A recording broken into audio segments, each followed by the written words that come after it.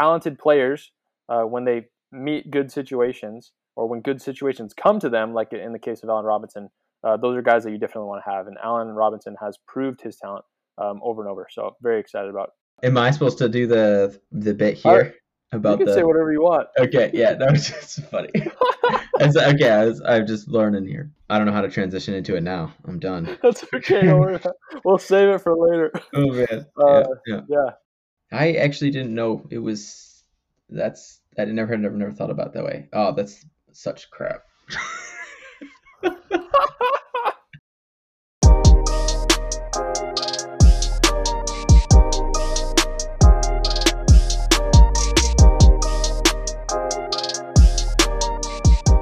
You're listening to the Fantasy Football Astronauts.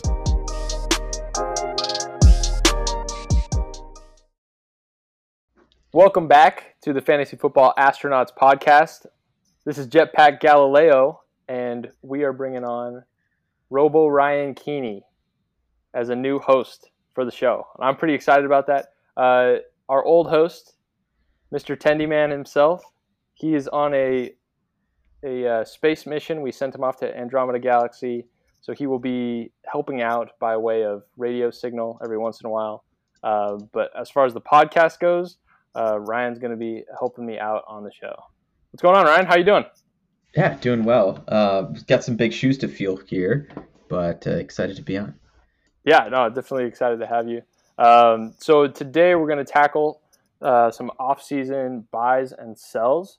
But tell me first about the fantasy guide that we're putting together, just as we get into this season coming around. It's already almost July, which is nuts. Yeah, the off season is cruising by. I don't know if it's just everything's starting to open back up again. It seems like the off season is cruising right along here.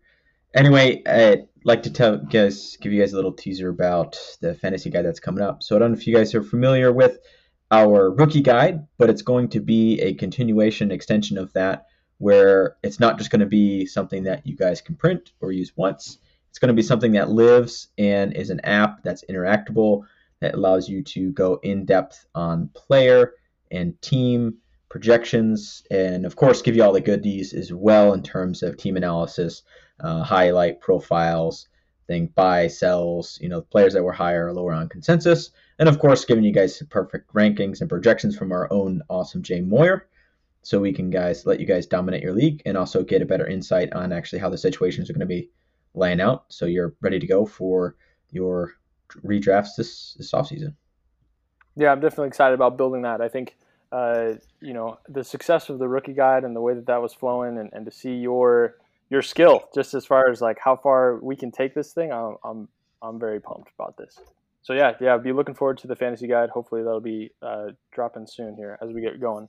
But yeah, let's head right into the off-season buys. Who are you looking to pick up this season so far? There's definitely a few guys that I'm looking to buy, and I can give you a overview, kind of like my top level guys, if you'd like to get into it. Wide receivers, will start there. There's three guys I'm really, really interested in. First guy is in a situation near and dear to our hearts with Justin Fields, now probably taking over at quarterback, hopefully sooner than later, and that is Allen Robinson. Currently, he's going around the middle of the third round, so he's kind of priced at wide receiver 12. You might think that's kind of like high price for me, but I think if you're kind of going into that with a kind of a redraft or dynasty mindset, he's a guy who should improve upon his situation from last year. And we're talking about a player who was top 8, well, actually was 8th in expected fantasy points per game last year, averaged 22% target share. He is a fantastic player, and he's going to be a player his situation is improving. And so he's a guy that I think can take us, as being valued at kind of outside the top 10 wide receivers. I think he's a top 10 wide receiver probably for the next 2 or 3 years.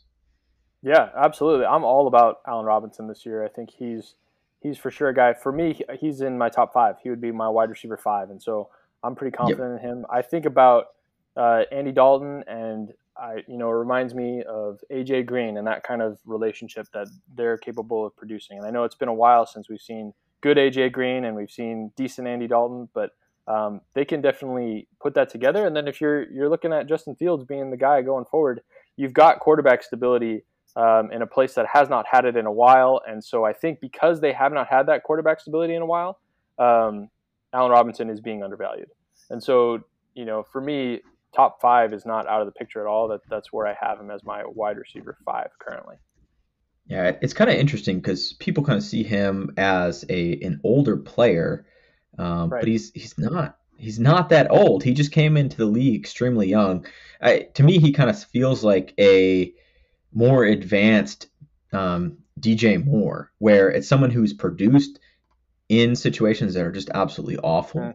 And he's finally going to be working himself into a situation here. He's still under age 28, so he's probably got 2-3 years left, and he's gonna produce. He's done it with terrible quarterbacks in the past, and he's gonna put it up he's gonna put it up now. So I'm looking forward to it. In my ballpark, I'm thinking 3 to 4 more seasons of top 10 wide receiver production. So for me, he's an obvious buy. And eventually, I think after this season, when we see what Fields looks like, we'll be talking about him as this is an elite receiver and this is a special pairing. So I'm jumping all over this. Similar to Stephon Diggs, right? That quarterback situation changed, or for Diggs, and then all of a sudden, Diggs is elite, right? And at that point in time, when remember this time last year, Diggs was going wide receiver 20, wide receiver 25, right? Just all over the map because people had no idea what he would become. And talented players, when they meet good situations or when good situations come to them, like in the case of Allen Robinson, those are guys that you definitely want to have. And Allen Robinson has proved his talent over and over. So very excited about where he's headed. Yeah, it should be pretty awesome. Now, here's another guy on my list, and it's a guy whose situation this year isn't great, depending on how you feel about Drew Lock and Teddy Bridgewater. But I have Courtland Sutton on my buy list as well. I think he's sitting around about 5th round ADP, wide receiver 22 overall. I think he's a player where we were forgetting just how talented he was last year. Really, in his one game, it was extremely impressive, but it's just his season was cut short. So my question for you is that a player that you're willing to overlook the situation on? Because I'm not a big believer in Bridgewater. Yeah. Well, we just saw Bridgewater support 3 top 30 fantasy receivers, right? Curtis Samuel, DJ Moore, Robbie Anderson, they were all decent players. So I think just generally speaking, we kind of overestimate the impact that a quarterback will have on a team. They can certainly elevate the ceiling, but a lot of times good players, they'll retain their value regardless of who's playing quarterback. And that's how you really know who are the most talented players, as again, in the case of A-Rob. But yeah, with Sutton, to me, the most interesting thing is going to be how much does Jeudy take and how much does Sutton take, and are they splitting some parts of a pie? And so I think his current ADP, we have him at wide receiver 22 right now in terms of that's where he's being taken. I think that's pretty fair. And so for me, he's not like a screaming buy at that position. It's not somebody that I would consider ahead of being like a top 22 kind of guy. I think that's a pretty fair ballpark, though, and I do like him. I think he will succeed. All right.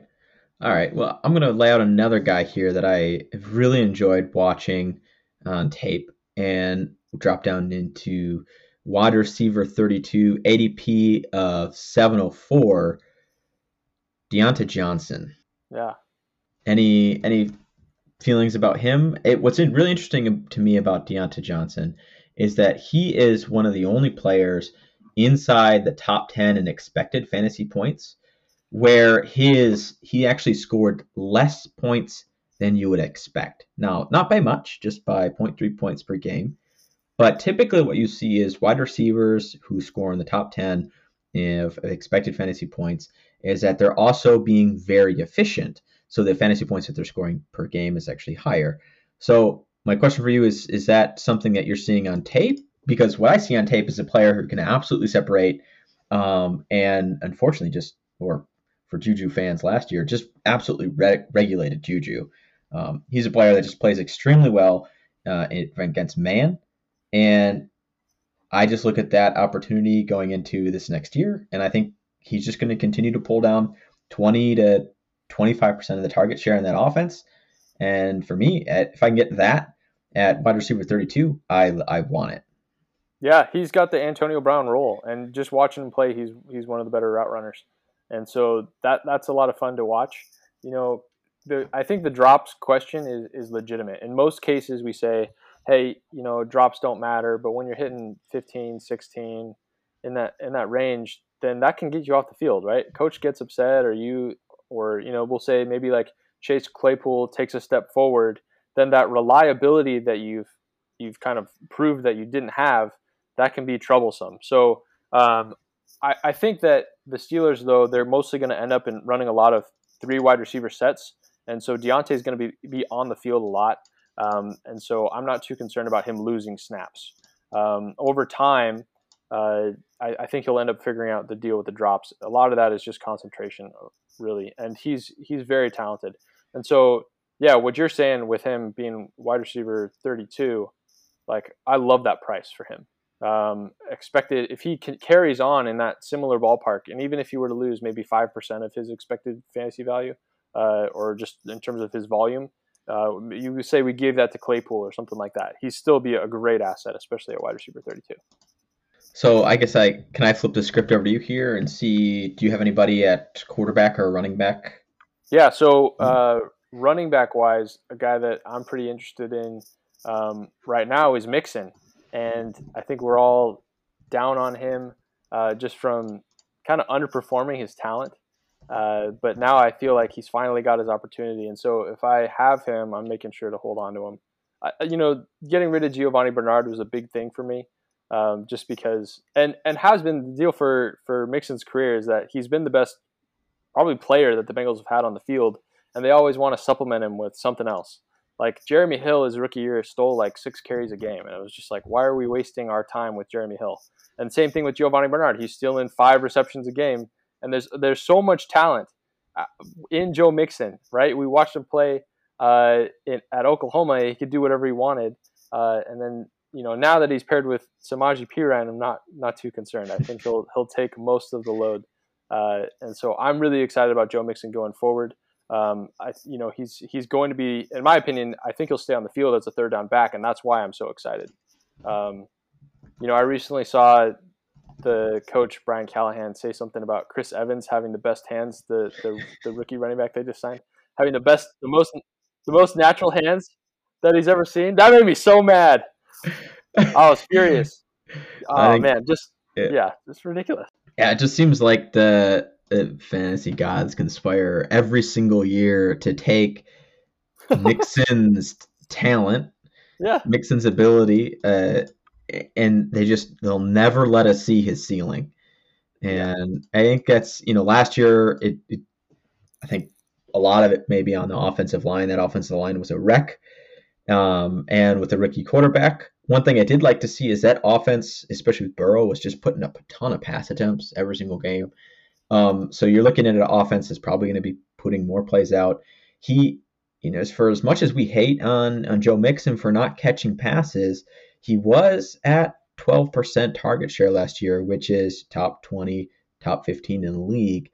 And so if you're thinking about that, maybe expanding up to top 15, 13, 14%, if it creeps up even just a little bit, he'll be a top 10 receiving back in terms of target share on an offense that throws the ball a lot. So if they can fix some of their offensive line issues, which they did address in the draft in the second round, that's something I would really like to see. And of course, adding Chase there, you're looking for a more explosive offense just in general. If the offense is on the field, you like to see what your running back can also do. So I think give maybe this is the year where everybody drafts Mixon, where they kind of knocked out the halo around him, and he actually lives up to his billing. Yeah. This is the last year, right? This is his last fantasy stand. If they roll out with Chris Evans because he's got really natural hands or whatever BS, then it's over. But his value is at the point where it's low enough that you're not going to sell him for what he's actually worth, right? Mm-hmm. And so you just got to hold on and hope for the best. And I think we will see the best out of Joe Mixon this year. I think he's in line for his best fantasy season. So that's my hope there with my running back buy.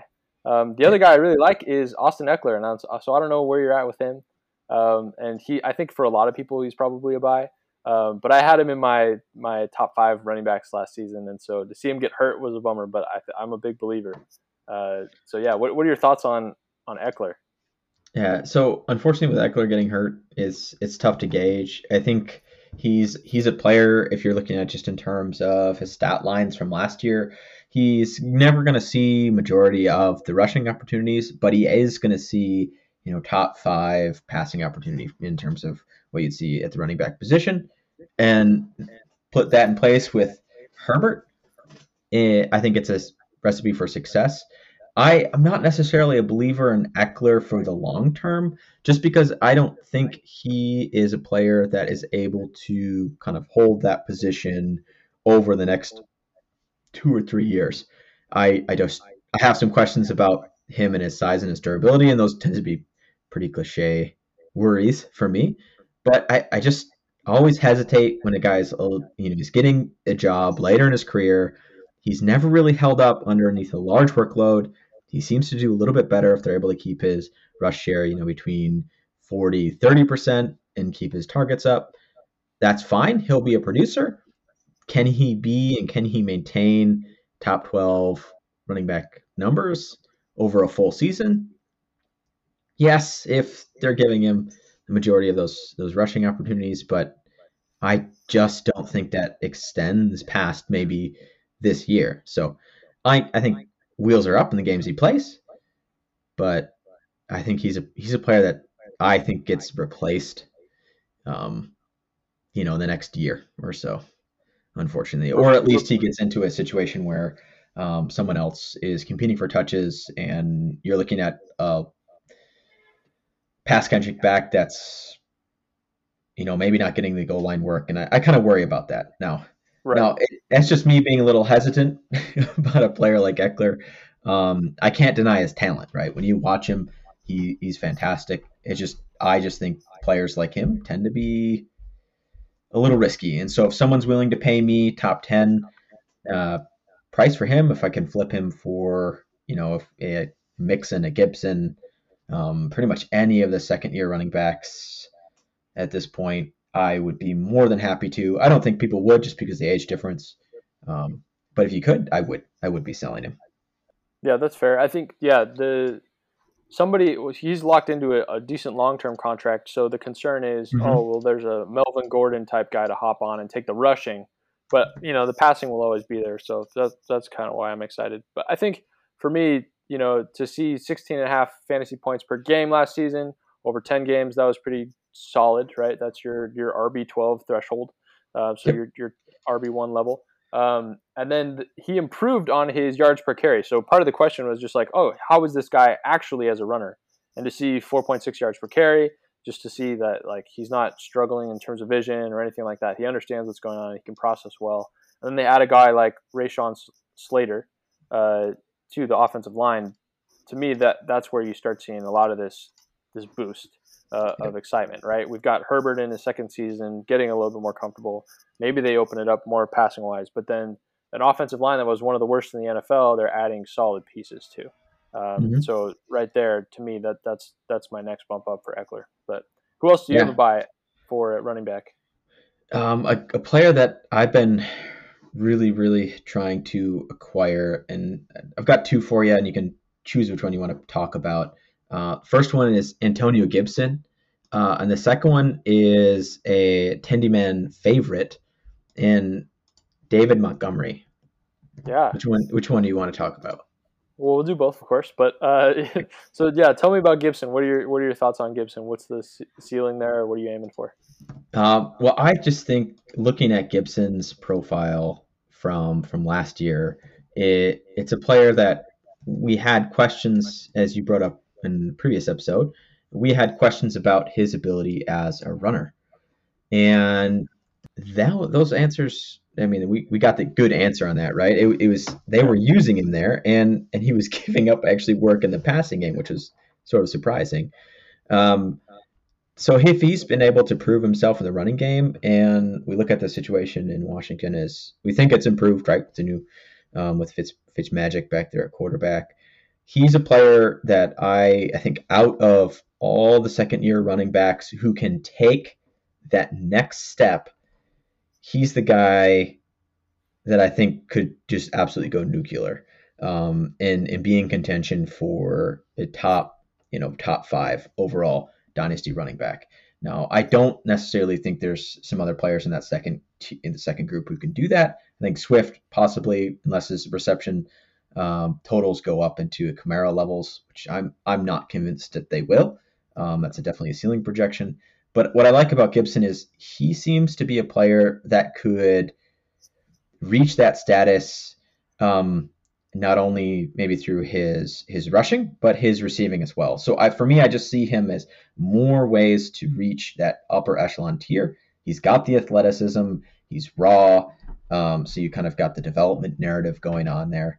I know he's in terms of when Jay looks at the tape, he doesn't love it. But luckily, athleticism at the running back position can cover up a lot of sins. And that's a player that I think can really build upon what was a surprisingly good rookie season.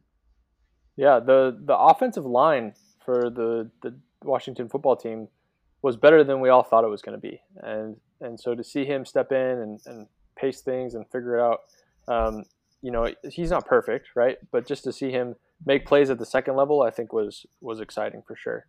So I think Antonio Gibson actually reminds me a lot of Joe Mixon and his status. What makes J.D. McKissic not Giovanni Bernard?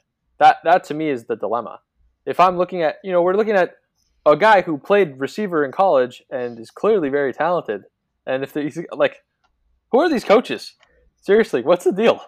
But how is J.D. McKissic not Giovanni Bernard to you in terms of capping some of that ceiling there? Unfortunately, I think J.D. McKissic, he's going to be a pain in his thorn. My question is how long can J.D. McKissic be a thorn in anybody's side? It just seems like he's been doing this for years. I don't know. He's a player. It just is. I don't know. He's just such a pain.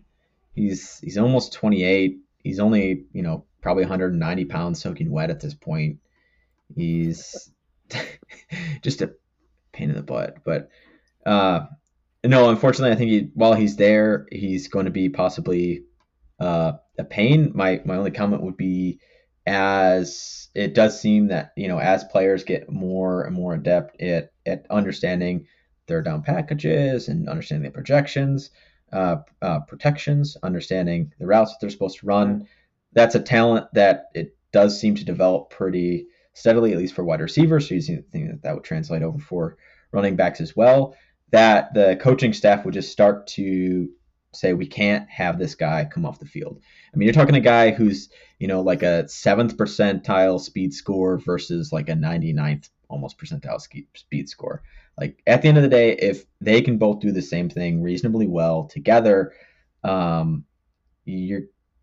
just common sense says, the guy who runs like a high 4.3 is going to be on the field more. Yeah, I'm with you there. I think I just have some Joe Mixon trauma, but I hear you. It's hard to overlook 110 targets for McKissic last season. That's so absurd. So it's sort of unbelievable. Fitz isn't going to throw to the running back nearly as much, so that will come down.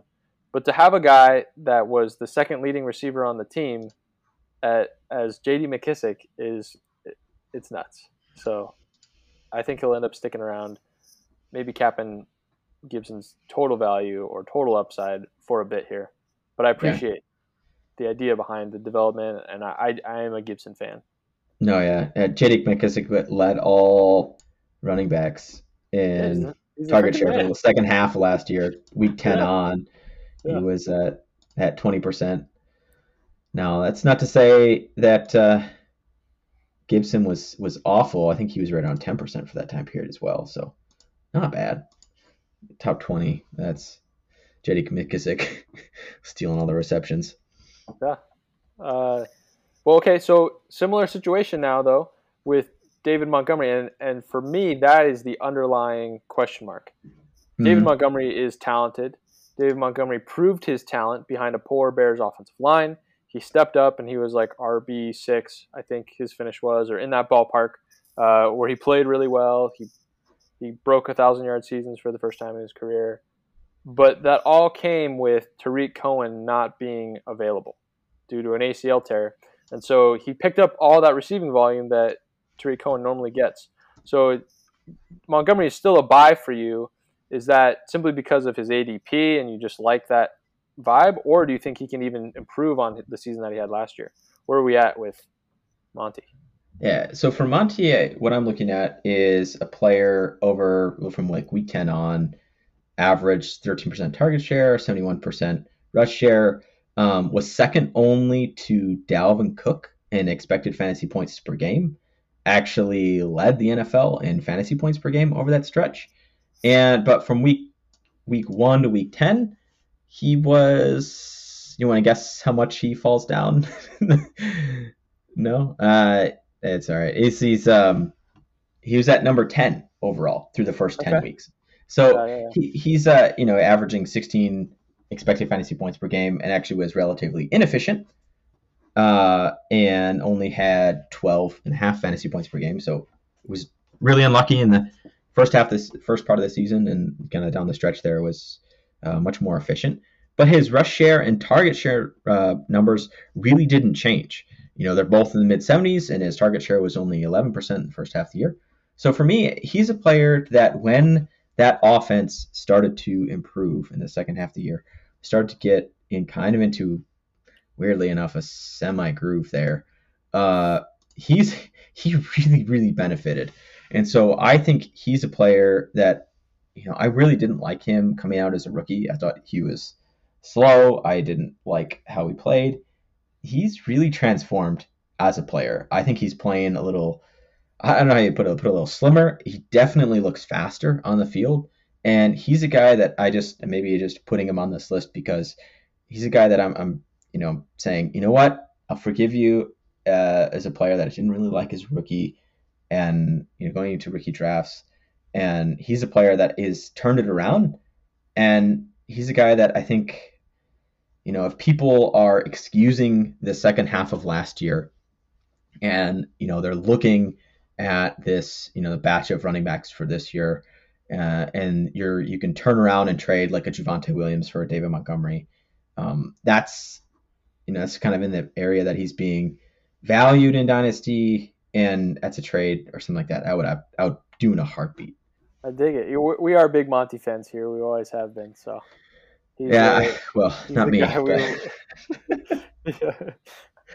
And then, are there any other, I would say, rookies that you're looking at that you think are going to have great careers that you think could take that could have like a quick impact? Who are your guys that you think maybe are undervalued now, but are going to be stars in the league in the future? Yeah. So in your rookie drafts, if you've got any coming up, and you're coming around to the start of the second round, and this is talking about Superflex typically, because you'll find him at the end of the first round. Otherwise, if Elijah Moore is still on the board, turn the card in and go get him.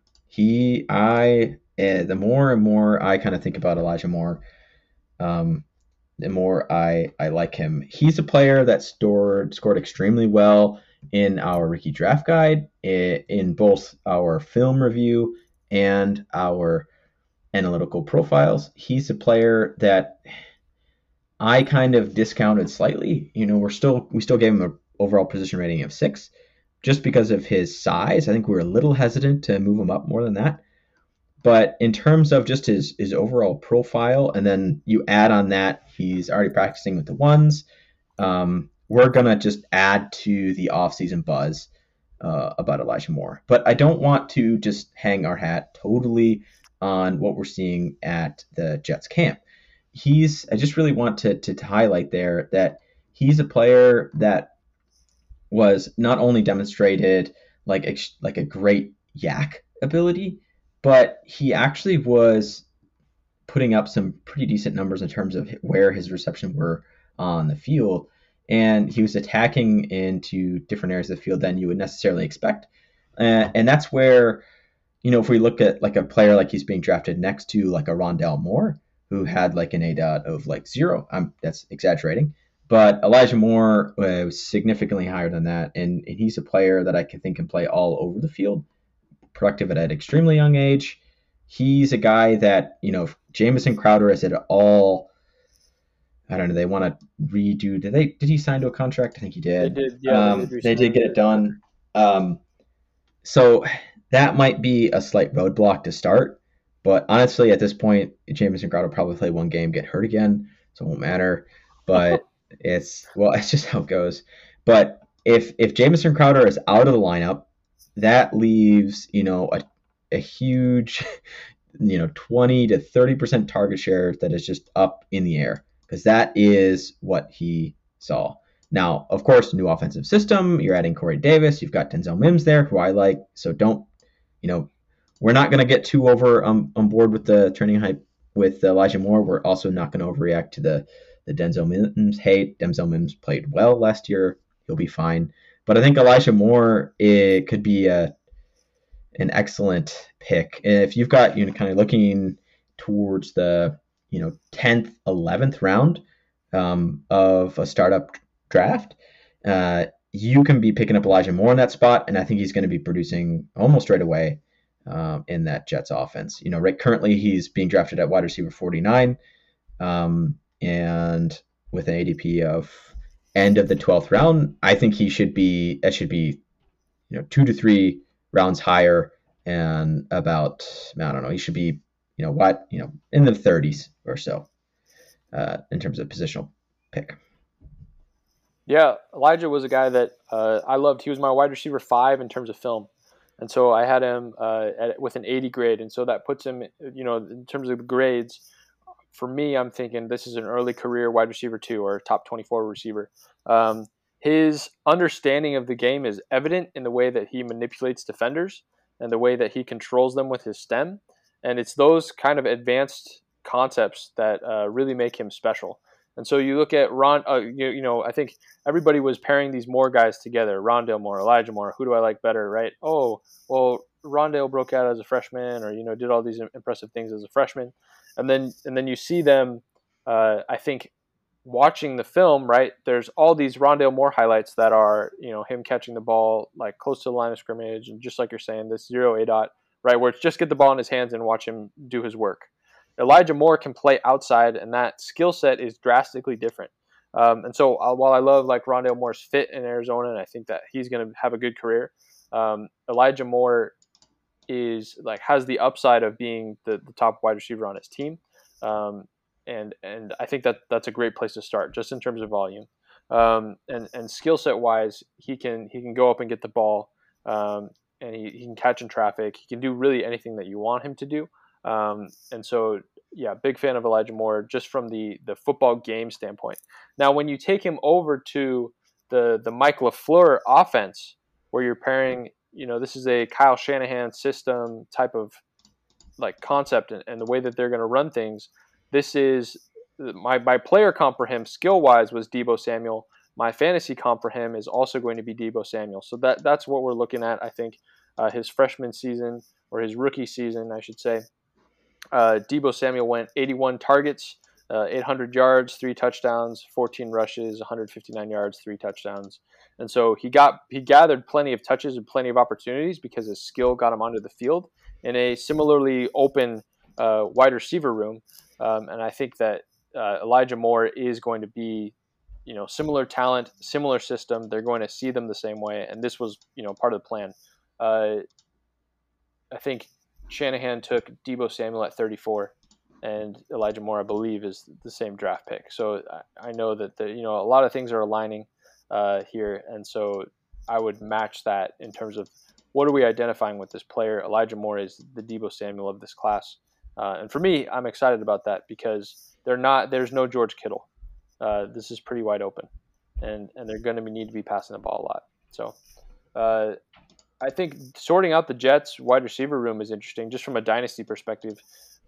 Are you a Denzel Mims fan in terms of like buying him? Because I'm sure he's going later than Elijah Moore in terms of ADP. And then what are you doing with Corey Davis? Well, forget about Jamison Crowder for now. But what are you doing with the other two guys? Yeah, I think Corey Davis, I gotta check him. Based on some of the drafts I've done lately, he's about where I'd expect. I think he's fine. I had a lot more expectations for Mims to be sort of making more waves this offseason, and so I'm kind of disappointed to see that expected growth maybe isn't being realized this early in the offseason. Now, that being said, what he did in a really tough situation last year was really, really good. So I am not reacting negatively or dropping Mims down at all in for this offseason, what he's done. I mean, if we're just kind of talking high level stats last year, his target share 19%, air yards per game 75%. That's right up there with kind of your wide receiver 2 in dynasty numbers. That's the guys that you're willing to start, and if you got them in your flex spot, you're very, very happy. Now, unfortunately, because the Jets were such an awful situation, those baseline numbers did not translate to fantasy points or expected fantasy points in the way that if someone was on a much better offense, how they would have. So for me, if the situation gets better and Denzel Mims can continue to kind of play, how would you describe his role? He kind of plays that like flanker position almost, where he's allowed to kind of work on the opposite side of the formation is usually 2 other wide receivers, or kind of inside and outside wide receiver. And he is asked to kind of attack up the field and then make really sharp cuts, kind of crossing over the middle or work to the outside. He's a player that I saw win in some really difficult situations last year. You can go check out the YouTube video that we actually put together on our channel of him. And he was a player that, while it never really resulted in just a glut of fantasy points, he was consistently winning in a way that I see players, it reminded me of players like Terry McLaurin, the Justin Jefferson, that sort of mold, where they're able to separate at kind of the top of their route, and especially on crossing routes, and get their hands on the ball away from their body and make really nice catches and pull it in. And just unfortunately last year, if you're looking at it, Mims was making those moves and would be wide open on a number of his targets, and the throw, it just seemed like Darnold would just sit on it and just wait. And it's like this ball should be thrown when he's making the break. He's getting that 2 yards of separation. It's pretty impressive. And the ball just isn't being thrown. And you can actually see that go through a number of those plays on the YouTube breakdown. But there's other players, dynasty and fantasy analysts in the industry who are also pretty high on Mims. And so in terms of his talent, and I'm a player, I guess I'm just looking at it, is I think the talent is there. Now I'm starting to worry that he's going to mess it up this offseason with maybe off the field issues or work ethic issues. Now, none of that has really surfaced at this point. I'm just surprised because he was a player that absolutely showed out at the Senior Bowl. And so I would expect for him to continue to show out in these offseason workouts as well. So that he's not doing that is eyebrow raising to me. So it's something to keep an eye on if it continues for the next 2 months.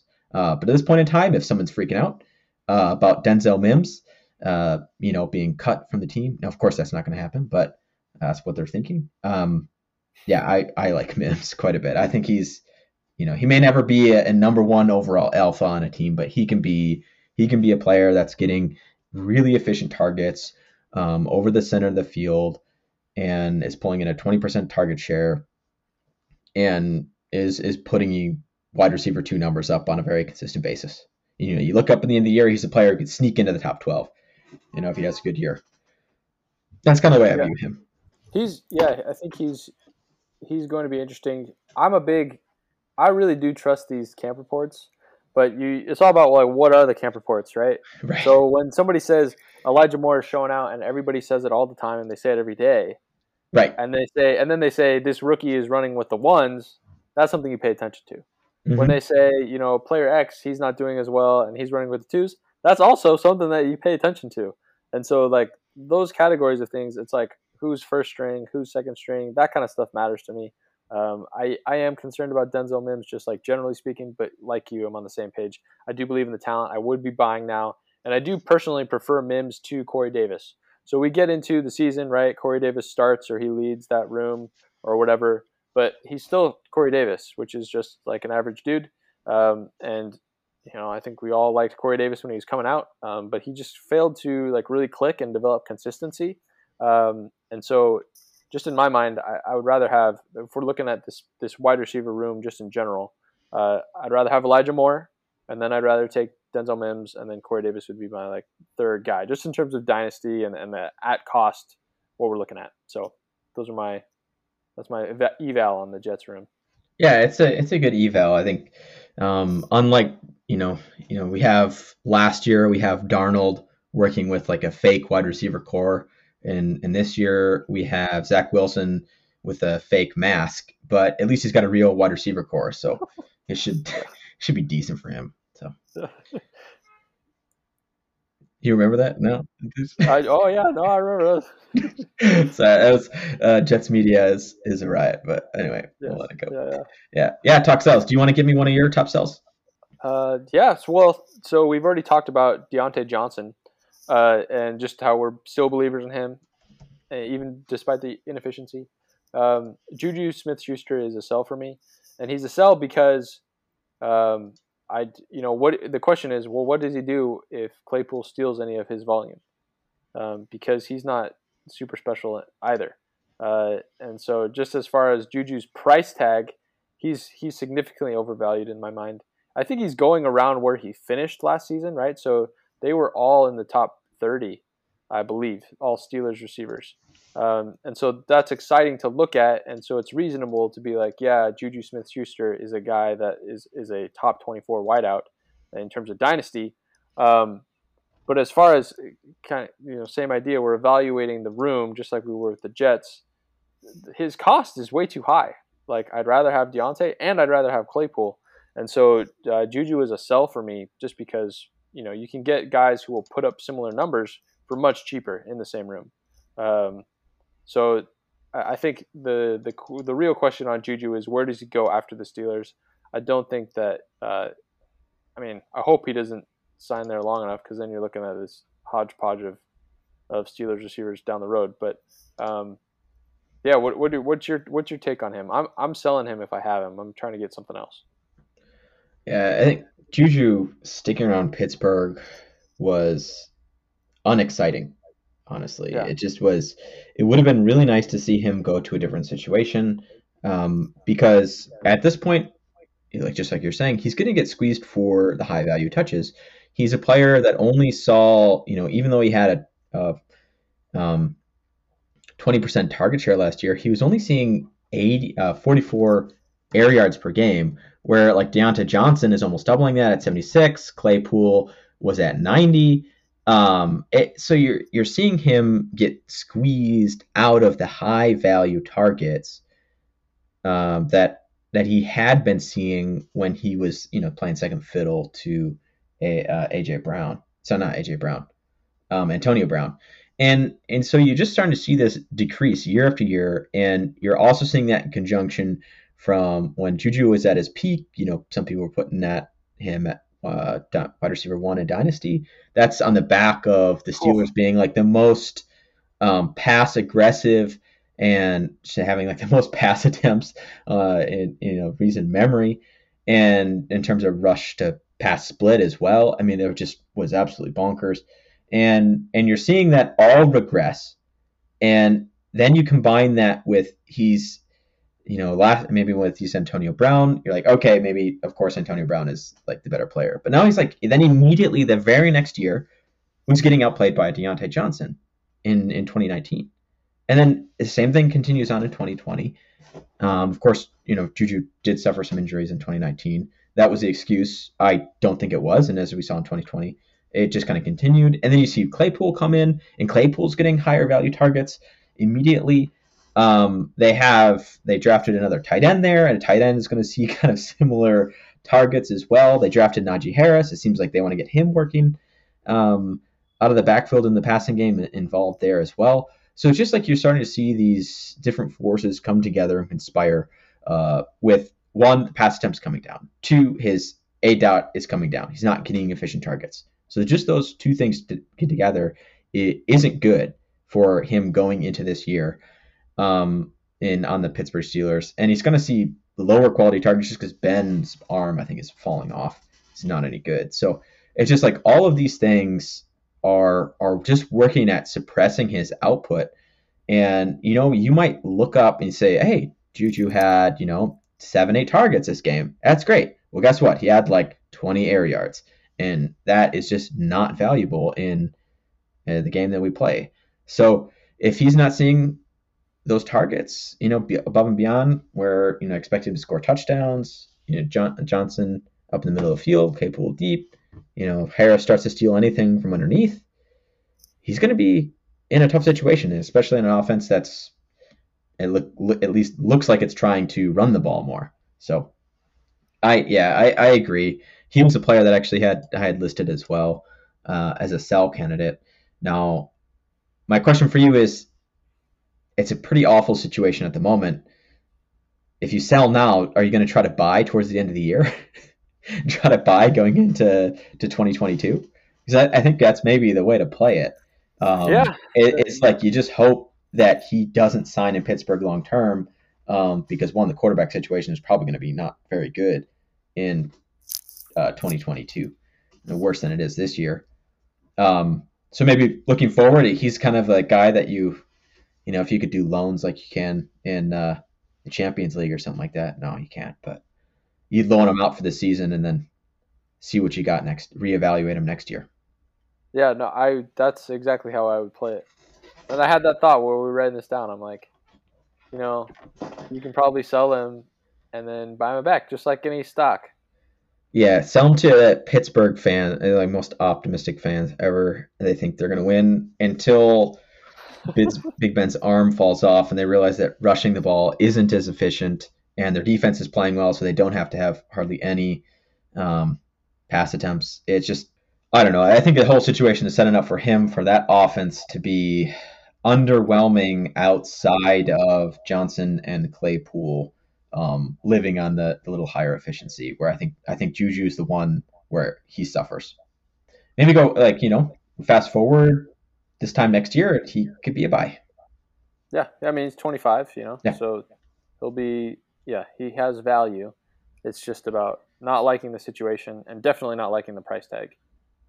We've already talked about Courtland Sutton. You would prefer Courtland Sutton over Juju, or where are we at in that space? Absolutely, yeah. Okay, yeah.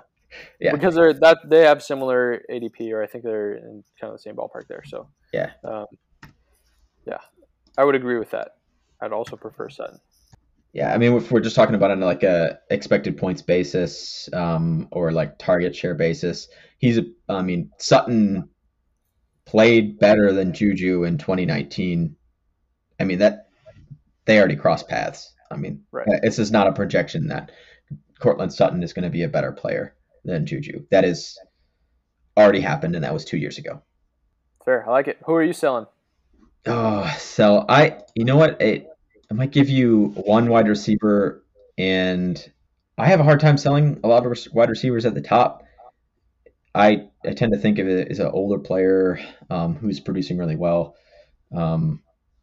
just coming off a career. I'm happy to sell them just because I think the wide receiver position is so deep. I think there's an opportunity for you to sell a player like Diggs or something like that and pick up two players, maybe in the top 20, and you can recover 90% of the production from Diggs, 80% of the production from Diggs in 2 players, and you just kind of diversify your risk a little bit. So I don't really have a player that I at that level that I'm really targeting.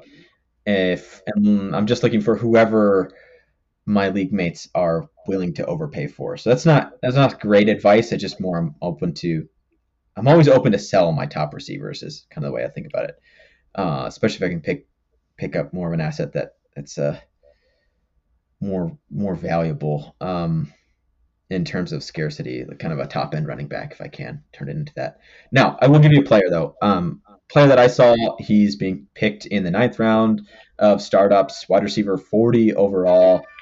So he's a player that's not great, and he's a sell for me, and that is Darius Slayton, because I think he gets completely eliminated by the new players there on the Giants. So yeah, Darius Slayton, he's been sexy when there's been no competition. Like, he's kind of flashy at times, but he's not really an exceptional talent. And his stats have never been great. So he's a player that I would be more than happy to move on. If we're talking about games that have been like positive, I think above flex level, he only had 4 games last year where he was above that level. And they also gave you 4 games with below 5 expected fantasy points. So he's a player that's extremely volatile, and he's going to be absolutely replaced because most of his target depth is deep into the left. And if you look at Golladay, that's a redundant skill set, and Golladay is just better.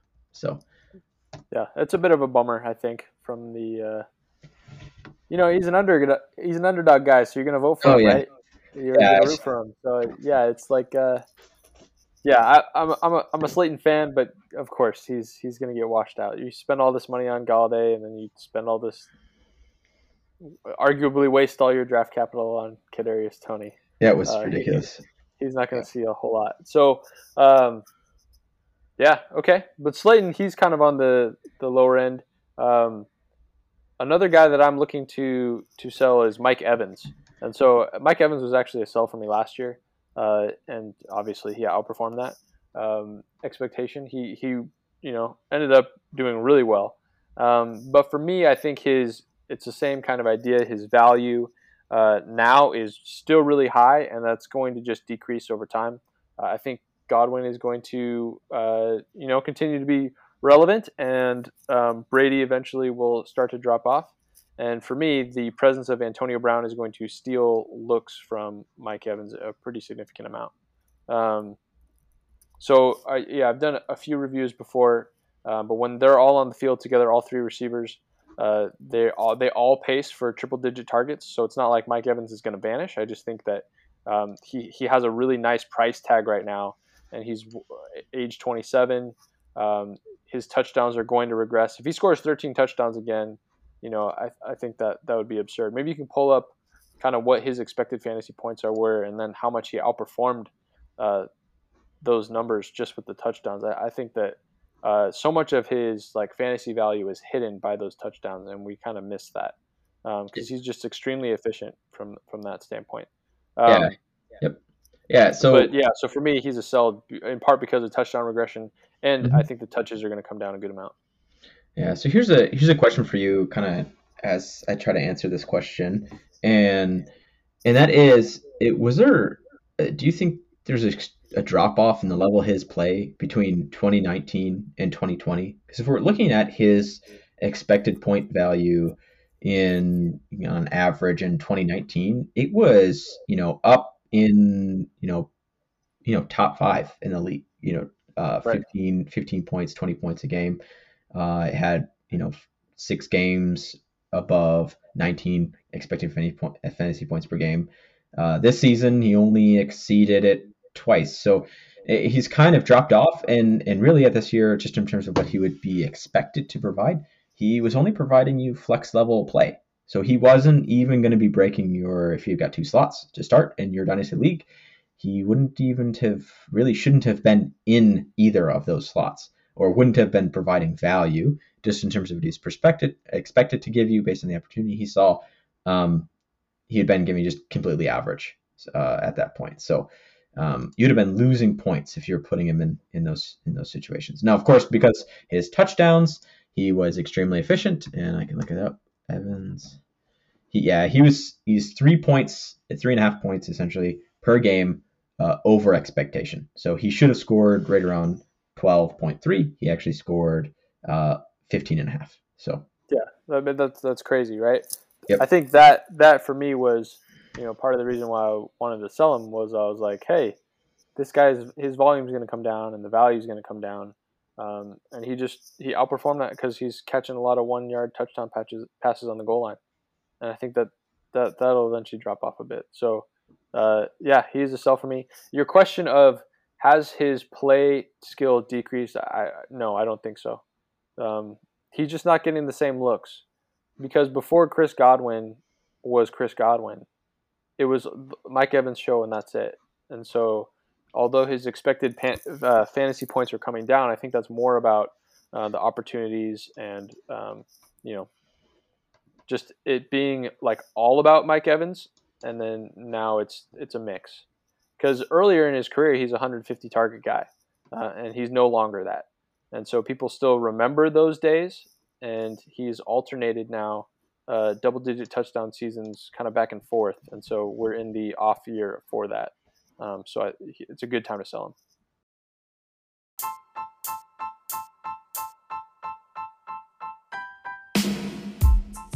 All right, so let's figure out now. There's a couple players you have listed here that we're kind of figuring out what are we going to do with them at their current ADP value. So Aaron Jones, Green Bay Packers running back, is going in the 3rd round, and in terms of dynasty, he's that middle-aged running back that people start to get concerned about because I think he's turning 26, 27, and so that conversation of, oh, now it's time to sell your elite backs because he's hitting his middle age of his career. What are your thoughts on Aaron Jones, and is that the dilemma that you're dealing with? Yeah, he's a player that I absolutely love in terms of his production in terms of his skill set. I'm not that worried about his age, just in the way he plays. I don't know why. He's he's getting up there, but I think he's probably got 2 years left of elite talent. My more concern is really just about what is going to happen this year with Aaron Rodgers and what's going to happen next year with Aaron Rodgers. Yeah. So if you can bank on 2 years of top 12 RB production from Aaron Jones, I'm fine with his ADP being kind of a 3rd round pick because he's going to return value for the next 2 years. My question for you though is, or my kind of comment is, I don't want to be caught holding the bag. And when I start to see a player get a little older, he's on a 2nd contract. There are some younger players there like Dylan who could cut into his workload.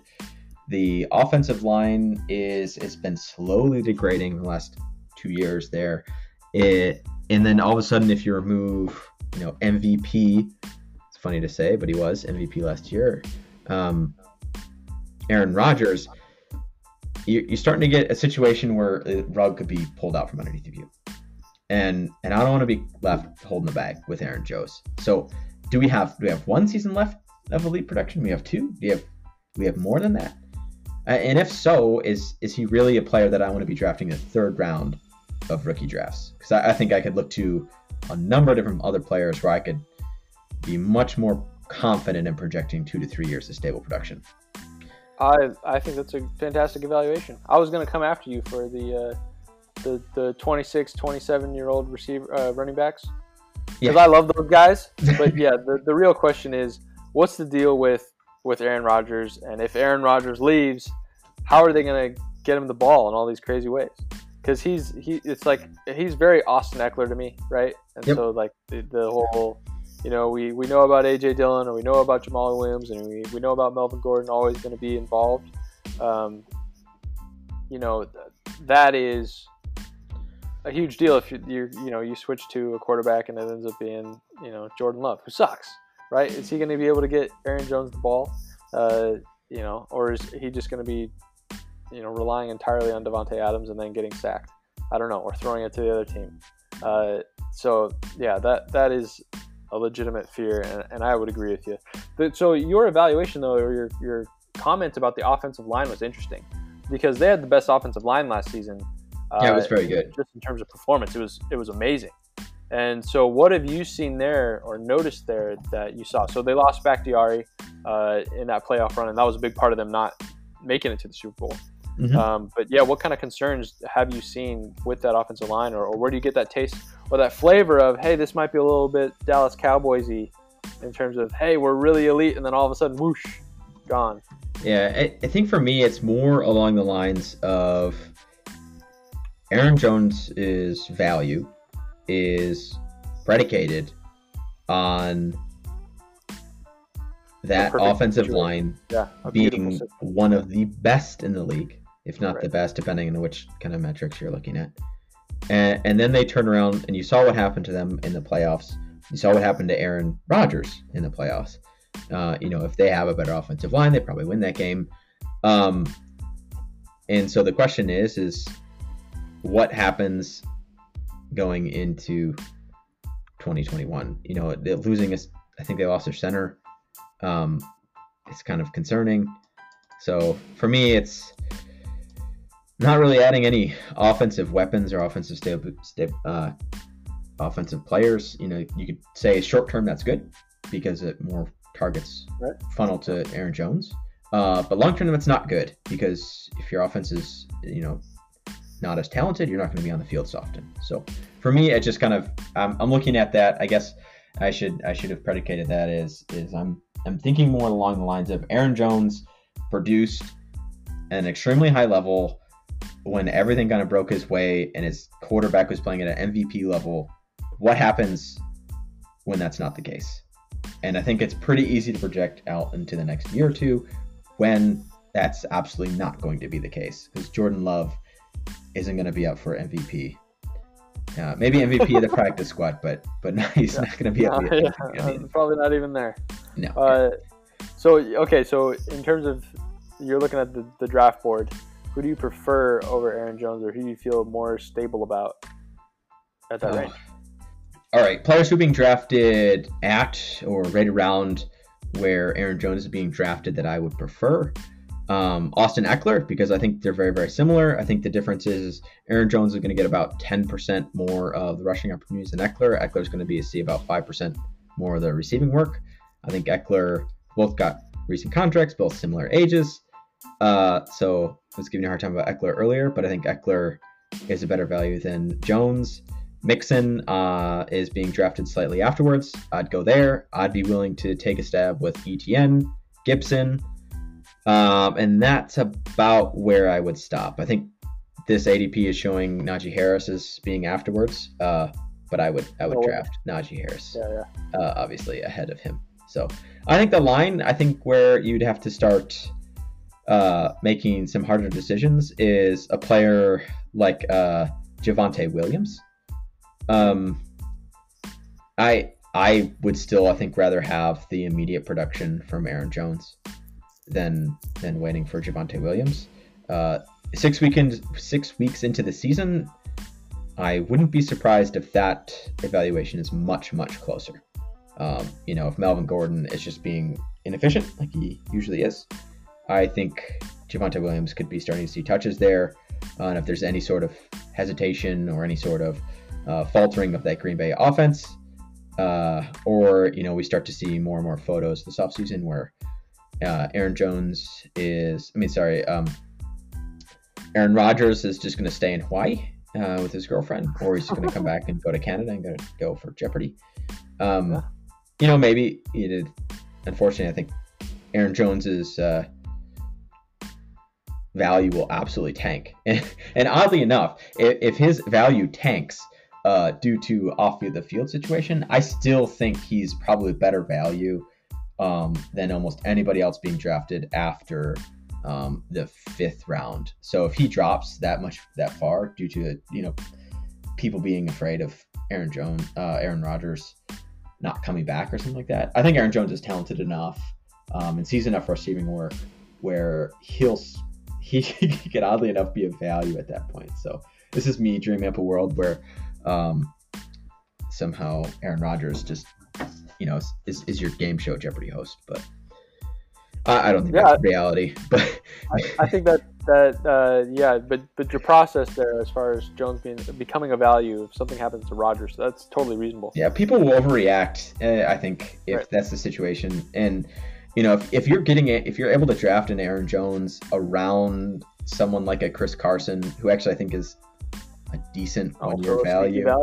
Yeah, or I think Chris Carson, if you want to throw other like sneaky buys, Chris Carson and Jared Cook, tight end, now in the Chargers. Those two guys are like the guys I would be trying to pay like maybe not a second round pick for, but like if I get both of them maybe, but a third round pick for next year to try to go win it all this year, versus someone like a Mike Davis, because Mike Davis, Chase Edmonds, some of those guys are like the hyped up 1-year players. I think like a Cooks and Carson are actually going to be possibly better, at least in the games that Carson starts. He's been absolutely fantastic. So if he's starting, you need to be playing him. Anyway, that's me going off on a tangent, but yeah. Yeah, I love it. Bonus. Right on. Yeah, so we'll just we'll finish up with just any training camp hype that you thought was interesting. Elijah Moore, we've already talked about. I mean, I'm very excited about that. Are you worried at all about Tua Tagovailoa and the interceptions? No. Where is he? What are you thinking in terms of his value? Because he's got it all now. He does. He's a player, like if we're somehow convincing ourselves that Daniel Jones is like QB8 in Dynasty. We missed him earlier. He is a sell.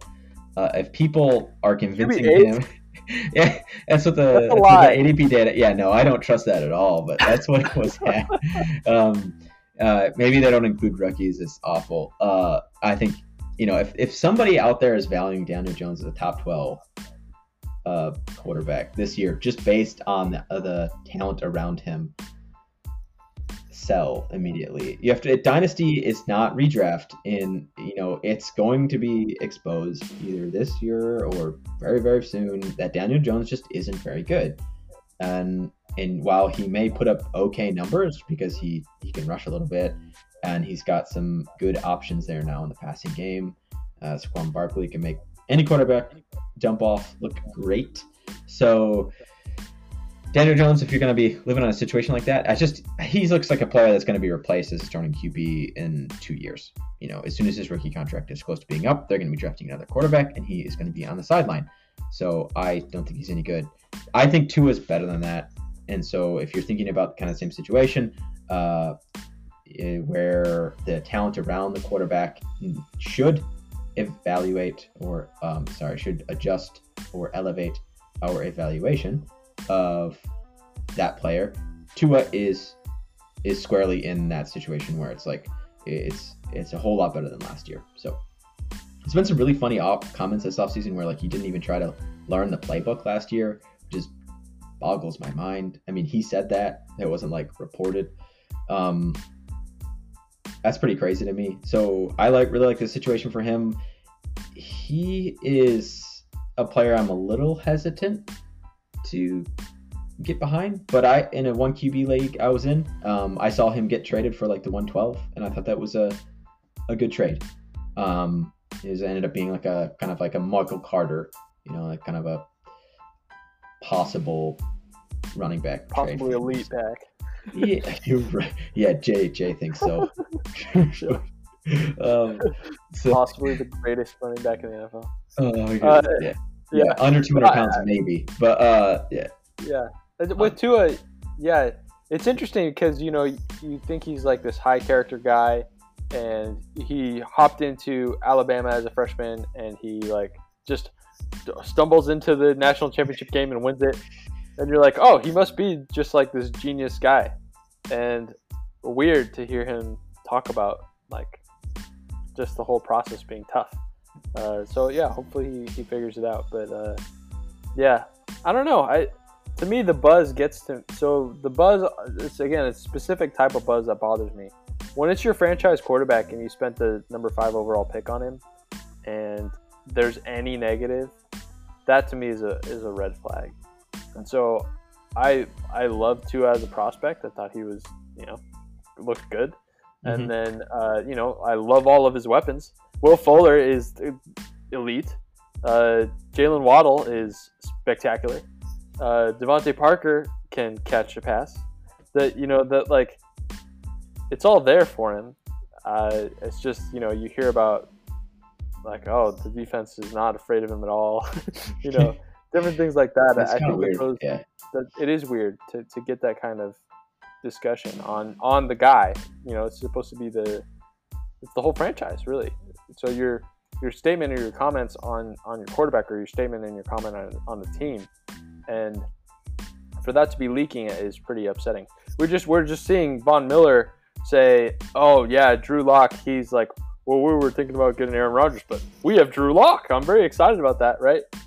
It's the opposite with Tua, and so that is a bit concerning.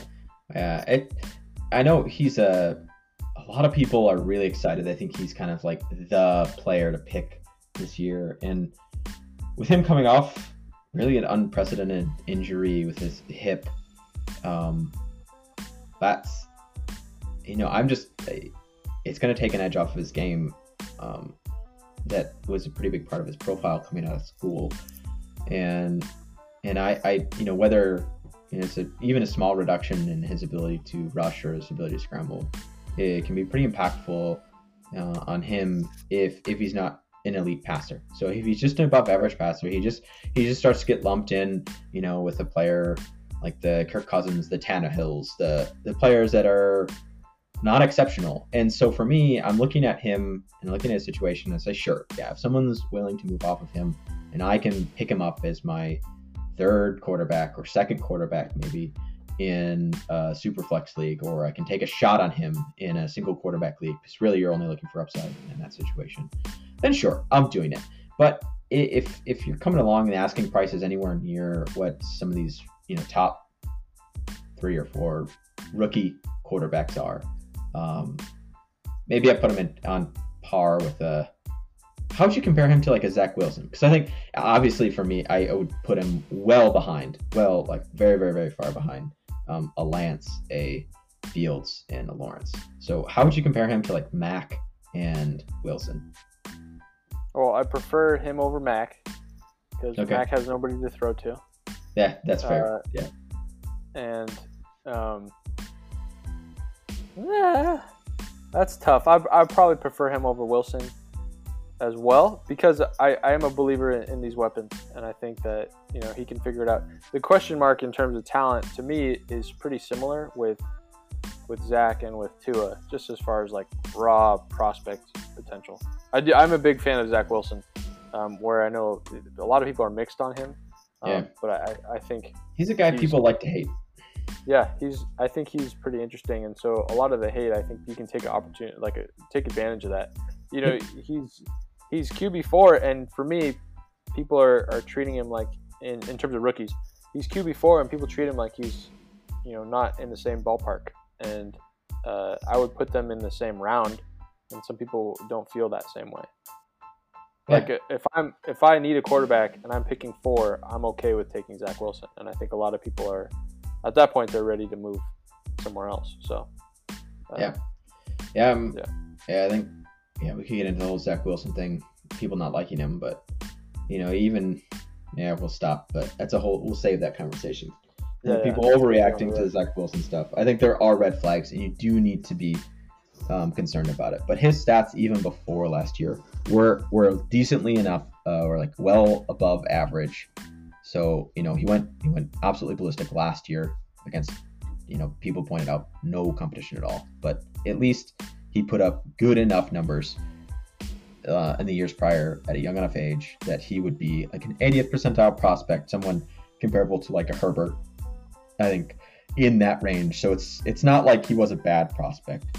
So it just this last year with his unbelievable stats pushed him up into 90th percentile. So For me, I kind of split the difference. You call him, mid 80s, mid to low 80s percentile prospect, and it's a player you need to be taking shots on in Superflex if you are QB needy. That's not necessarily, it's risky because quarterbacks don't always hit, but he's about as good as bad as you can get. People just tend to think because he was 4th or 5th quarterback picked in rookie drafts, depending on if you like Mac or not, that he just must not be good, and that's not the case. So yeah. Anyway, we're getting off into Zach Wilson territory, but yeah, Tua is the kind of same thing for me. I think Tua is good. I don't know. I don't know why I keep hesitating. I just get this feeling that he may not live up to expectations. He's got the tools to do it though. So if I can get him for a good, decent price, I'm willing to risk it. He's a player you want to. He's a type of profile, right? You want to risk things for. Yeah. So I think too, what's relevant is you look at this 2022 class, right? And you're thinking of, okay, what's the spectrum of incoming talent that I'm gonna be seeing? Like all of these quarterbacks who are new, they're basically all the same gamble because the age is a lot less relevant for quarterbacks. Right. And so we're looking at this player pool of, like you're asking, all these dynasty value quarterbacks where, Tua and Zach Wilson, and they're all in the same ballpark, right? And if I look ahead to Spencer Rattler or Brock Purdy or Sam Howell, Tua's the guy that I'd rather play. And so, to acquire a guy like Tua and to take a gamble on somebody who has a great opportunity, has good weapons, I prefer that rather than seeing, Spencer Rattler go some random place where he'd go to the Texans. That would suck, right? So, yeah, Tua is worth the gamble for me. I am a fan. I think he's got a good shot at top 15, and I like him in that kind of target. Yeah, I agree. I think he's a player that, much like Daniel Jones, we just mentioned earlier, even if he isn't the solution for the Miami Dolphins at the quarterback position, he should be at least providing you fantasy points for this year, if not, next year as well. So, you're going to be paying a price at right now where if you get 2 good years out of Tua, you'd be happy, right? Yeah. Yeah. Yeah, you're not overpaying for him, I think, at this point, which is nice. Right. Yeah. Also, he's got the most explosive receivers of all time. So. Right. Yeah. Very excited. Oh, you mean Gesicki, right? That's who you're talking about. No. Well, yeah. We can't forget about Gesicki. Oh man. Oh my gosh. Athleticism for days. Yeah. Except for at the running back position, but no, I'm kidding. Myles Gaskin, he's good. I like him. Anyway. Yeah. That's good. He's fine. Running backs don't matter. Yeah. So let's get to the space fact. I think this is the most important part of the show. The deal with the space fact, we've actually had this space fact. This is one of the OG space facts, but we're bringing it up again because it just seems relevant. We've grown a lot since this time, and so I just want to remind everybody that the sun's mass takes up 99.86% of the solar system. And when you think about this is pretty intuitive, right? In part, this is why we call it a solar system, right? So if the gravity or the mass of something is really massive, really huge and large, then the gravity is going to be stronger. So when we talk about our solar system, we're talking about everything that, like, we're literally talking about all the things that the gravity of the sun is worth, right? So we know that, of course, the sun's mass is going to make up a huge part of the solar system because that's the definition of the solar system. But just to me, that it makes up 99.86%. That I think is pretty remarkable. Think about how small the Earth is, and like how much mass is how much mass are you or me, right? Like crazy how small. Do you have any thoughts on the space? That's pretty interesting, Jetpack. But did you also know that AJ Dillon's quads take about the same space as the sun? Yeah. All right. That's good. Yeah. And speaking of other things that blot out the sun, or if you want to just absolutely evaporate your rookie drafts, we do have a guide that's available on our site. You can go pick it up for $25, or of course join on Patreon, and you can get the guide that way as well. Support us there. We would absolutely love it. Allows us to keep these podcasts going, allows us to keep our tools free, film room free, and of course pay our awesome writing staff, which new for us, which we are absolutely loving it. And they like it too, it seems. They like the money, not just paying them in Galactic credits anymore. And of course, there are additional opportunities if you go join our Discord. We have a Discord channel for Patreons. We have a Discord channel for the public as well, where we hang out during big events, talking about the games, talking about picks, talking about trades, and we're launching Patreon and Discord channels. So if you're thinking to yourself, I don't have enough of that real green money with the crypto crash going on and everything like that, I can't afford to buy the best guide in the galaxy. Well, you can join a free league, free Dynasty Best Ball League. And if you win, you get merch and or guides, things like that in the upcoming year. So we're going to have winners. We have those opening up this year, brand new. So I guess while they're still open, first come, first serve, we're opening those up to the general public at this point. You just got to jump on the Discord channel and they're there for you. So anyway, come play against me and lose against me. You might beat Jetpack, you might beat Jay, but unfortunately the buck stops here. So all right, thanks, guys. I think that's really about it for me. Love it. We are the Fantasy Football Astronauts, and we are blasting off again.